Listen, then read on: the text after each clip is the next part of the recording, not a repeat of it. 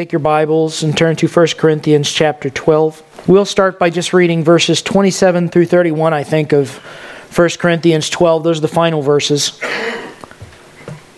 1 Corinthians 12, 27 through 31, and then we'll pause. Now, Paul has been talking about spiritual gifts in the body of Christ and each person's role in the body of Christ. How we're supposed to be serving one another and ministering to one another, each one according to the gifts that God has given us. And he concludes this thought in verse 27. Now, you are the body of Christ and members individually. And God has appointed these in the church: first, apostles; second, prophets; third, teachers; after that, miracles, then gifts of healings, helps, administrations, varieties of tongues. Are all apostles? Are all prophets? Are all teachers? Are all workers of miracles? Do all have gifts of healings? Do all speak with tongues? Do all interpret? But earnestly desire the best gifts, and yet I show you a more excellent way. Now, this is not Paul's way of changing the subject to talk about love. That's not what this is. Matter of fact, if you were to just turn your page and look at what comes in chapter 14, you'll see we'll return very specifically to spiritual gifts and how they should work in the church. So Paul is not, with chapter 13, what's often referred to as the love chapter, closing the book on spiritual gifts and moving on to another subject. He is instead asking the church to see spiritual gifts in light of a higher calling, and that higher calling is love. Love is something that every human being has some sort of innate understanding of, because we're made in the image of God and in His likeness, because we come from a God who is love Himself. And so the capability, the capacity to love is something that we feel in some sense nearly all the time. It can be love for things, love for objects, love for goals, love for activities, certainly love for people. It's present, and yet, apart from the Scriptures, we do not have a key or a legend for really explaining it or understanding it. Now, the world tries to explain it. Psychology would explain it as, mechanisms of mostly environment and some evolution. And they try to scientifically explain chemical reactions when we experience various emotions, to scientifically explain relational connections we make to people around us. But all the definitions of psychology ultimately seem to fall short of giving us a comprehensive answer to explain what we feel that is often inexplicable towards other people and other things.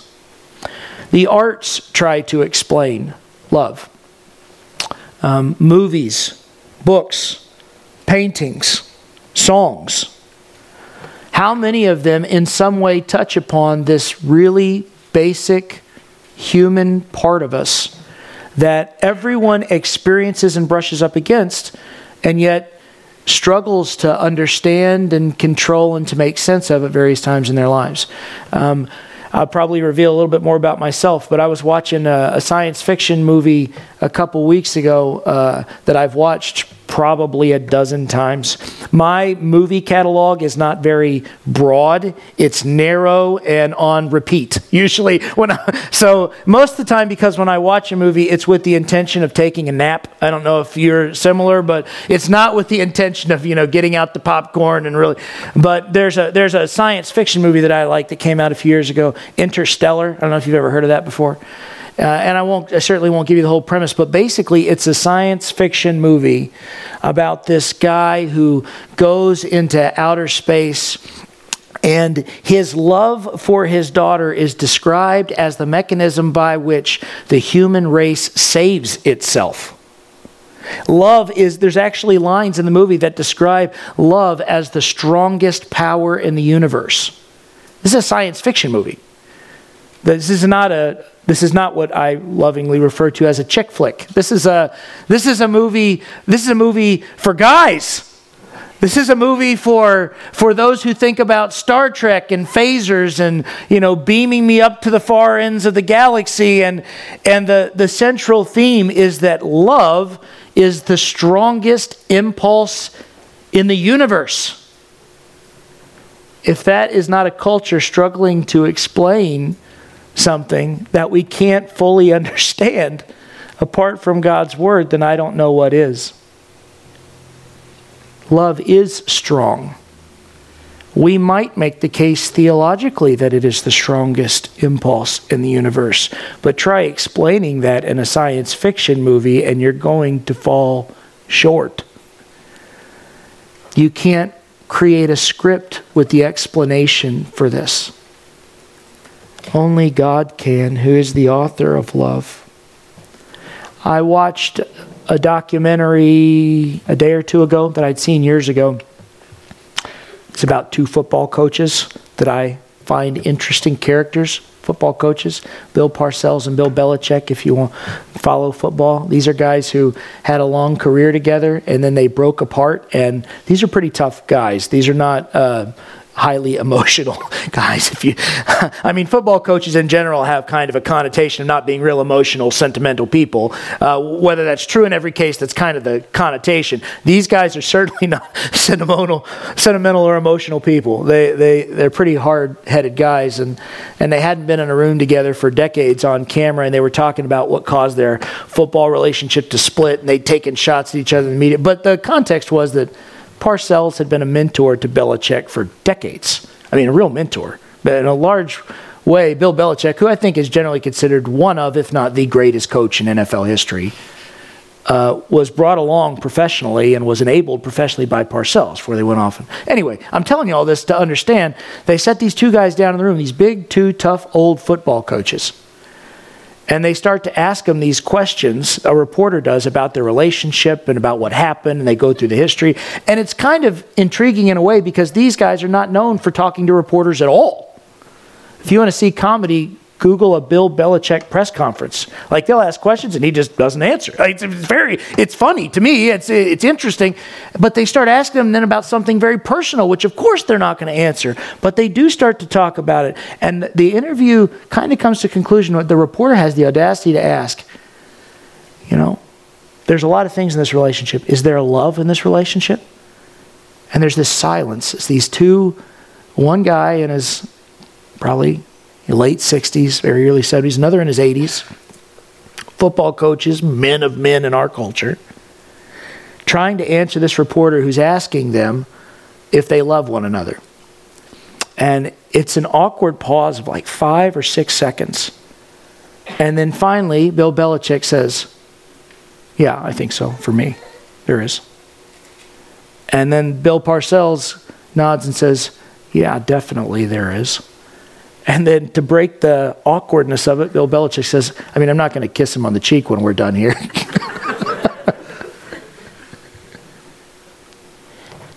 Why do two people care whether or not two football coaches love each other? Why is that even a question? Why does it come up? Perhaps because we know that love is the most powerful impulse in the universe. There's something to it that is inexplicable outside of God's word. This morning, I want to ask you, as we go through a lot of scripture together, to pray and to think. Those are the two applications this morning. To pray and to think. We're going to read about love, and for those of you who are really thinking through it, some of it's going to be really, really challenging to think through if you're actually thinking through it. If you're just sitting back kind of taking it as information, probably not. You just take it as information. If you think through it, it will be challenging. And I think the only way to grow in this is to pray and ask for God to help you become a loving person, as the Bible commands us to be, where I think every one of us can grow, and to think about how that might look in your life. You have to think when you go through the text like this. You have to ask yourself internally the questions. Do I love like I should? Where am I doing this and where am I not? If you won't pray and think about this, I don't see how you'll grow in it. I really don't. You have to evaluate. Now, this is in theme with Romans 12, 1 and 2, which I bring up weekly, it seems, at this point, which exhorts us to be transformed by the renewing of our minds. You need to think about this. Before I read in 1 Corinthians 13, I want to share some other scripture with you. You can turn to them or not turn to them. I don't want you turning to them to be a distraction for you if you are not very adept in finding things quickly in the Bible. But if you can, then I'd encourage you to do it. Turn to John 13. From John 13, I'm going to read verse 1 and then verses 12 through 17 and finally a few verses at the end. I'll tell you when I'm making the transitions. This is Jesus on his way to the cross, essentially. It is at the Lord's Supper. It is the night before, the night he will be arrested, the night before his crucifixion. This is Jesus, and it says in John 13:1, "Now before the feast of the Passover, when Jesus knew that his hour had come, that he should depart from this world to the Father." Just think about that for a second. Before the feast of the Passover, when Jesus knew that his hour had come, that he was going to leave this world and depart to the Father. He knows, I'm getting ready to die. I am not going to spend any more time with these disciples. I'm not going to walk with them anymore. I'm not going to be on this earth until I come again. This is it. That's the tone here. And then this is the description. Having loved his own who were in the world, he loved them to the end. Now that is something to have put on your tombstone when you die. That's not a bad characterization to aspire to. That, here lies John Murphy, who, knowing that his time in this world was short, loved his own until the very end. Loved them when they were in the world and loved them to the very end of his life. That's not a bad thing to have written on your tombstone, is it, John? You can do worse than that. And then this description of Jesus' love is in the preparation for what he's going to do. And he gets down in John chapter 13 and he starts to wash their feet. And he strips himself down except for, minimal cloth and covering like the servants would wear. And he starts to, with a basin and a towel, starts to scrub their dirty, dusty feet off in preparation for the meal and for the evening. And so he washes their feet. And then this is what he says in verse 12.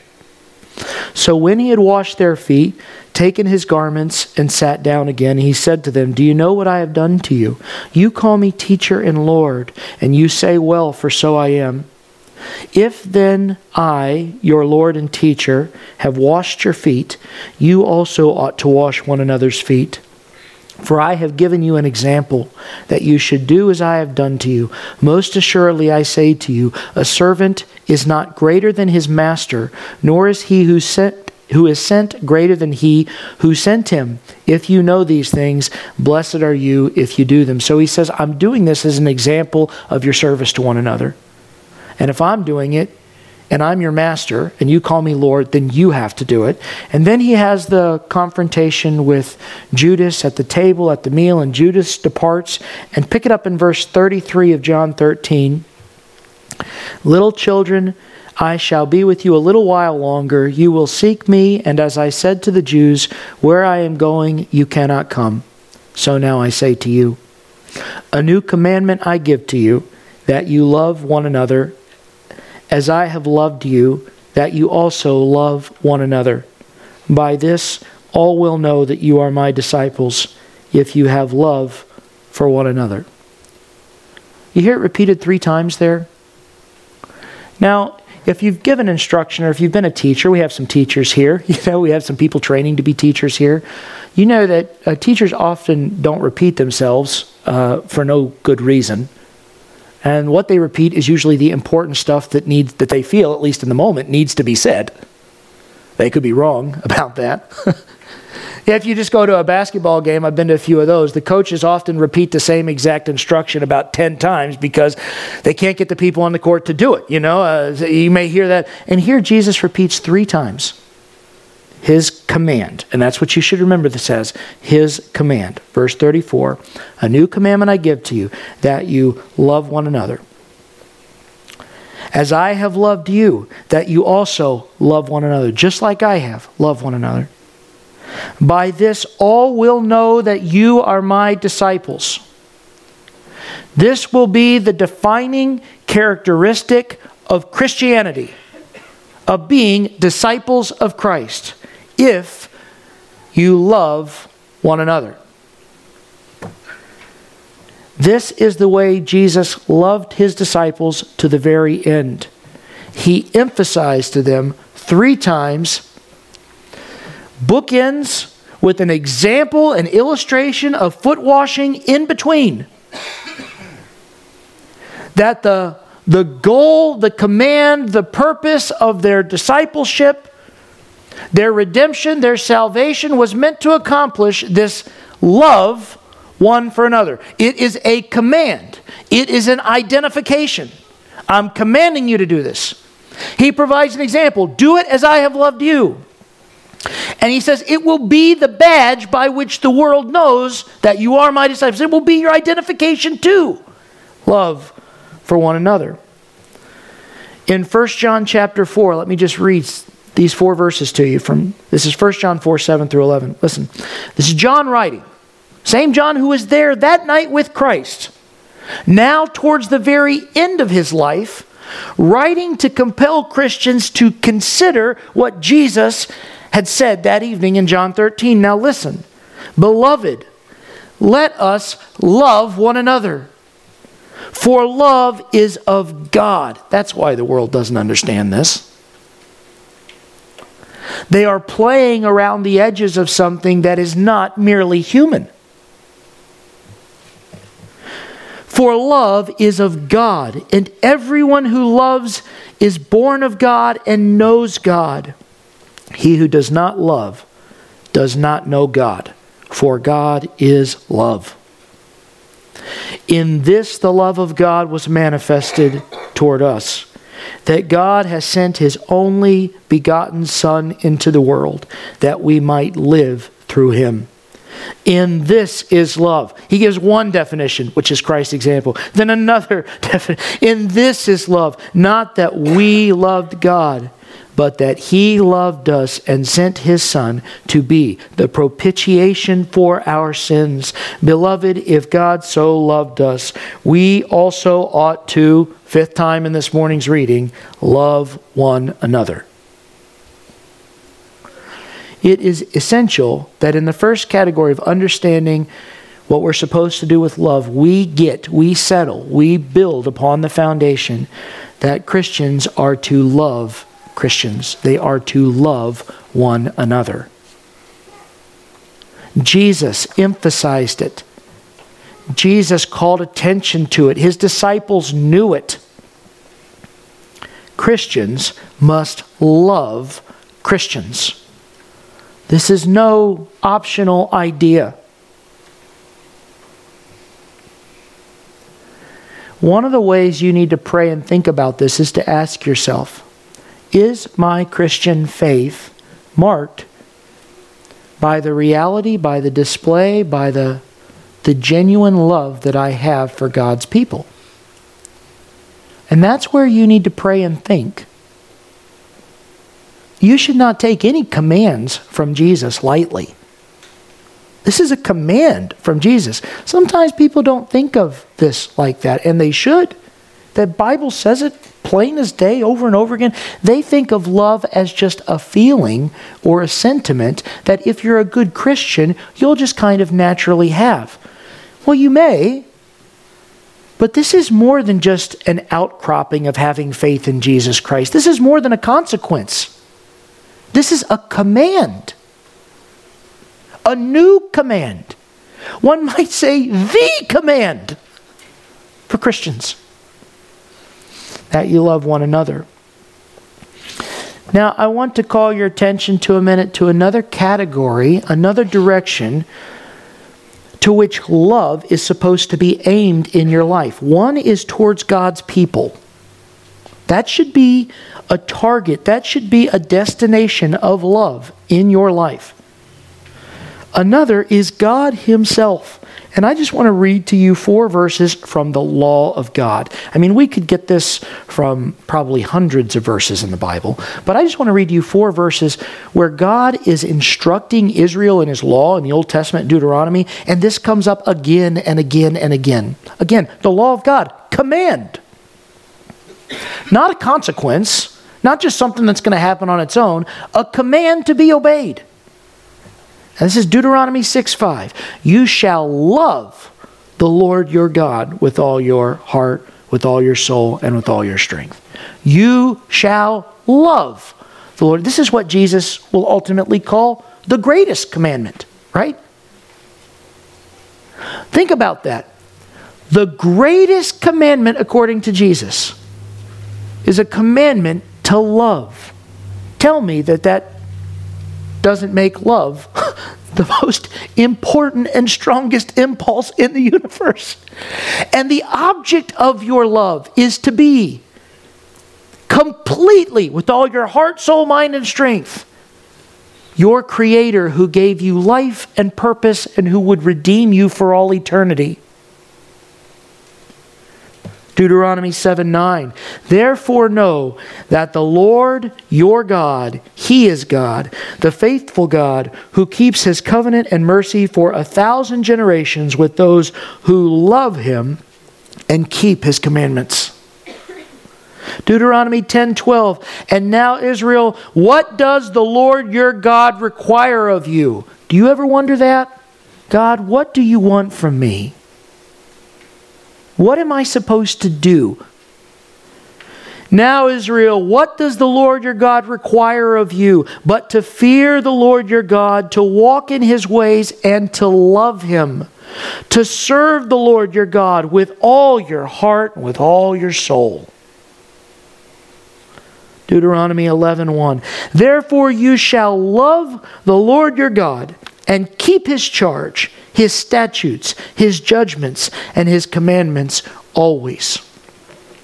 Obedience to the commands of God are not supposed to be, obedience isn't supposed to be coming from just sheer obligation or some transactional thing. If I obey God's commands, then I'll get something out of it, or I'll avoid some destruction.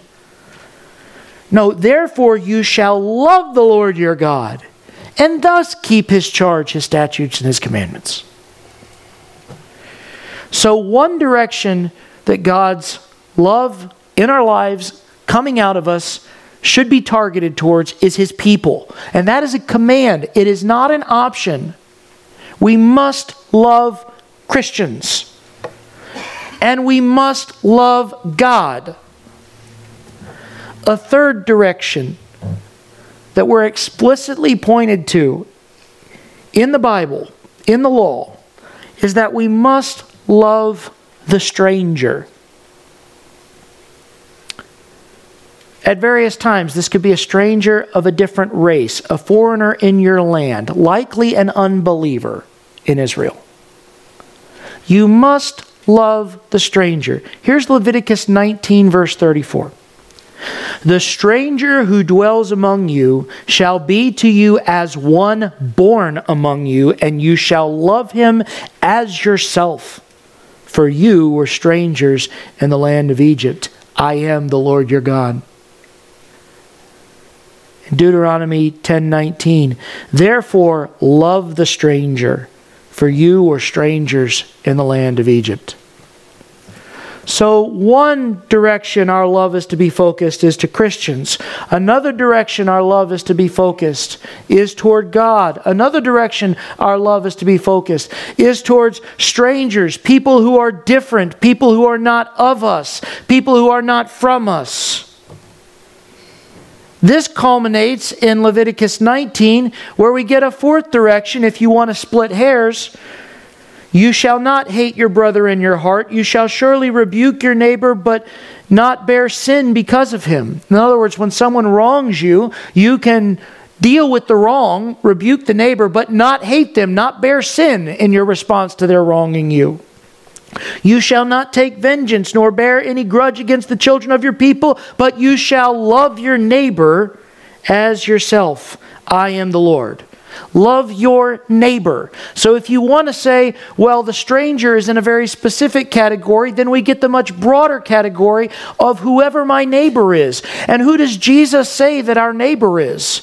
To answer that question, when he's put to the test, we know we must love our neighbor, but who is my neighbor? He tells a story, and the story is that of the Good Samaritan. The Samaritan who is of a different race and a different people, of a different religious leaning, a different religious sect than the Jews would acknowledge was even appropriate, who showed love to a Jewish man of another race, of another people, a tribal enemy who was wounded on the road, and then Jesus says, you tell me who the man's neighbor was. If it seems, as we go down this path here, as if there's almost no group of people that we're not commanded to love. Right. And bear in mind now, everything I have read so far has been a command. Many of these from the law of God itself, a command.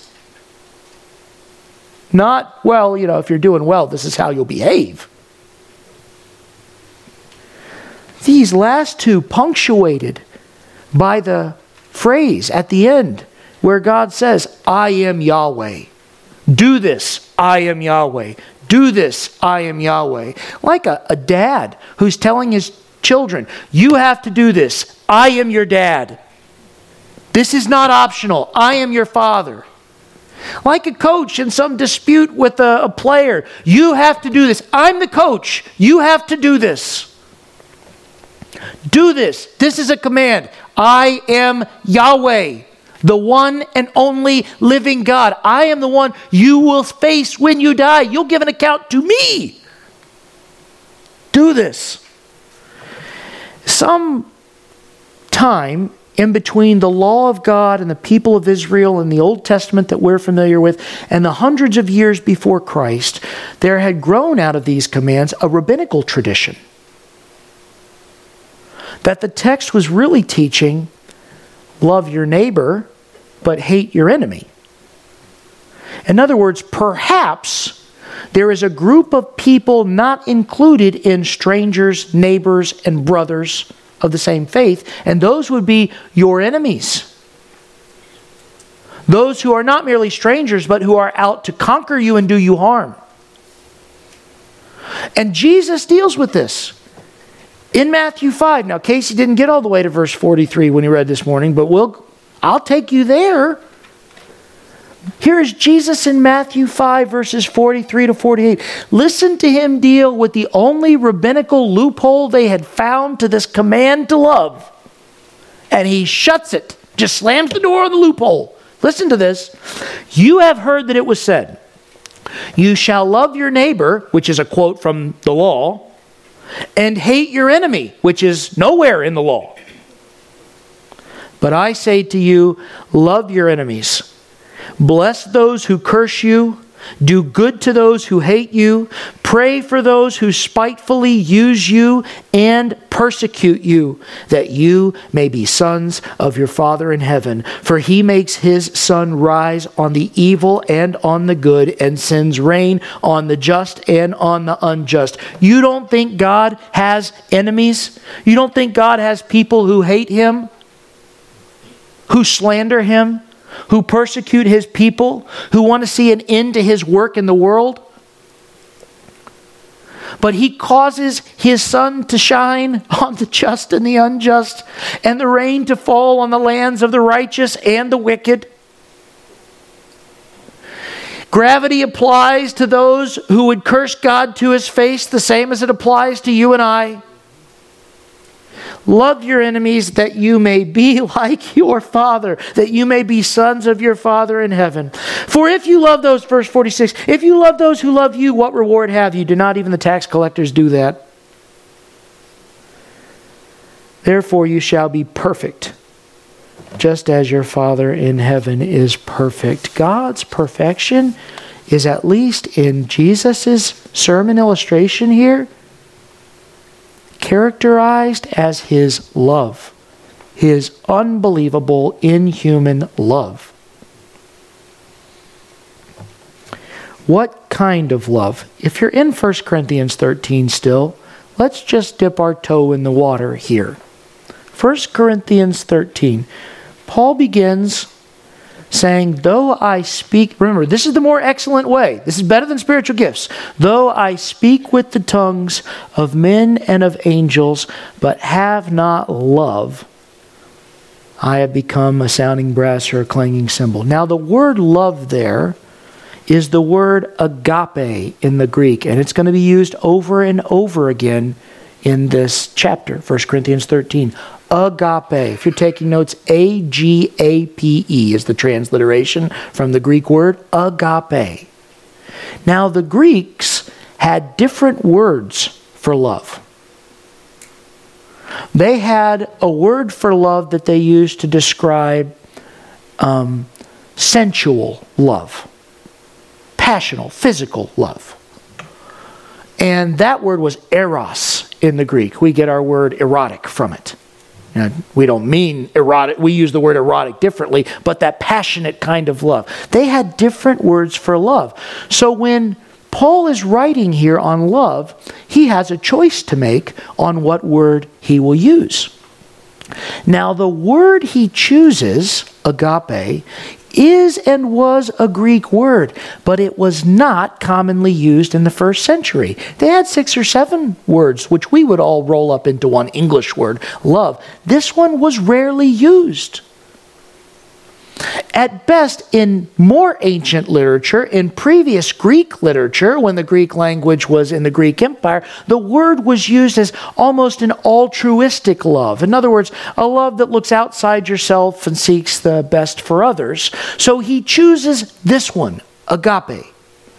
And this word agape really becomes the Christian word for love in the Greek, because it's not really used in the rest of the culture. Christianity basically hijacks this word, agape, and it makes it the word to identify the love of God that Christians are supposed to have. Now, in the 4th or 5th century BC, the Bible is translated into Latin. You may have heard of the Latin Vulgate. And they have to choose a word because of new language. What do we translate agape to? And Jerome, who was doing the work, translated it as caritas in Latin, for which we get our English word charity. Much of the English, our language, is derived from Latin, charity. And so in the King James Version of the Bible, you'll read 1 Corinthians 13, and you don't read the 4-letter word love. You read the word charity over and over and over again, because when it was translated in the 17th century, when it was translated with the most closely identified English word to the Latin. But this is not charity as we think of it. In fact, verse 3 is going to wipe out any idea that this might be simply benevolence or charity. It goes way beyond that. And the English word love is the only acceptable English translation.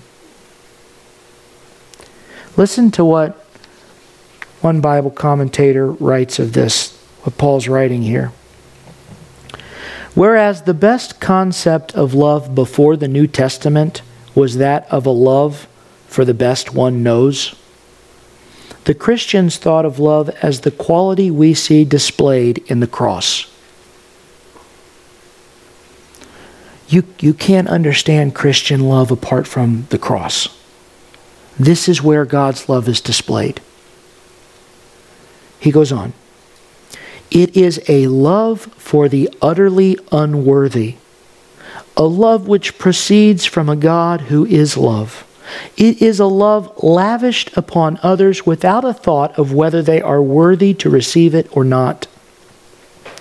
It proceeds rather from the nature of the lover than from any merit in the beloved. The Christian who has experienced God's love to him while he was yet a sinner has been transformed by the experience, and now he sees men in a measure as God sees them. He sees them as the objects of God's love, as those for whom Christ died. Accordingly, his attitude towards them is one of love, of self-giving agape. He comes to practice the love which seeks nothing for itself, but only the good of the loved one. It is this love which Paul unfolds. Every once in a while when you're reading a Bible commentary, you can tell that the commentator has gotten away from just explaining one text at a time and has been filled with the Holy Spirit and has decided to write a small little treatise on something that he can't simply gloss over. And here Leon Morris completely loses sight of the fact that he's supposed to be explaining verse 1 and just, bam, he can't help himself. Because he knows that the Christian sees love as portrayed by Jesus at the cross. And all the love that Jesus portrays at the cross towards other people is unmerited, not worthy. No one did anything good enough to deserve Jesus' love for them at the cross. No one was deserving of Jesus' love by birthright. You may love your children because they are of you. But we were strangers and enemies of God, adopted into his family by what Jesus performed. The Christian's understanding of love, then, is unlike any other understanding of love that's out there. It sees it as unmerited. And you say, now, hold on. There are examples in life of people who have, for seemingly no explicable reason, decided to bestow great love upon someone else. Yes, those examples exist, but again, the Christian love goes beyond that and sees all men worthy of that sort of demonstration.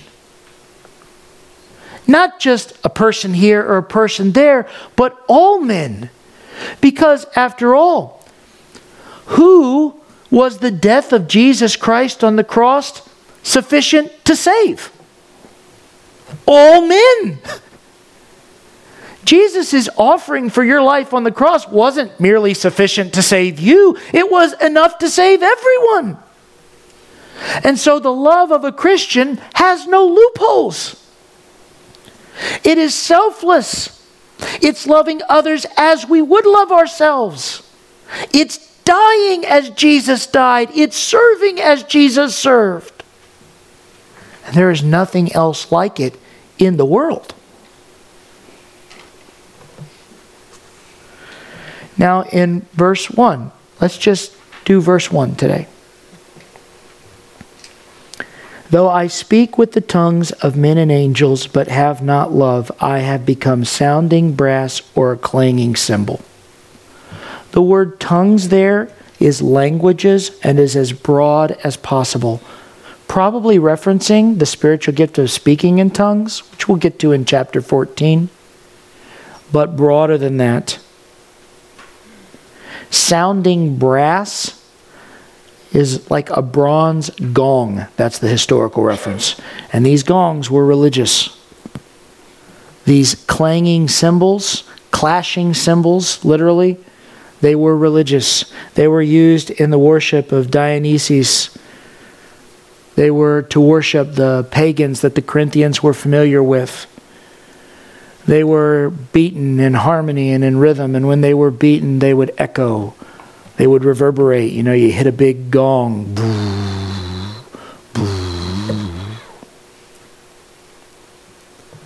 I have become a sounding brass or a clanging cymbal. The word sounding is the Greek word ekeo. We get the word echo from it. An echoing, reverberating noise that does no one any good at all. Just noise. I could stand up and speak in all sorts of languages. I could stand up and speak with the fluency. I could speak with the beauty of angels, as if I were a messenger from heaven. And if I don't have love, Paul says, it is just white noise. It is nothing. Here is the vast emptiness of false religion, false Christians, false Christianity. Lots of noise, and lots of lights, and lots of stagecraft, and lots of showmanship, and absolutely nothing of power and substance. Just noise. I won't go any further this morning, but I want you to think about that this week. And I want you to think about this command which leaves no loopholes in your life for loving others. And I want you to think about it as a command, not a suggestion, not something that'll happen on its own, but a command to be obeyed. Next week we'll come together and go deeper into 1 Corinthians 13. Let's close with a word of prayer.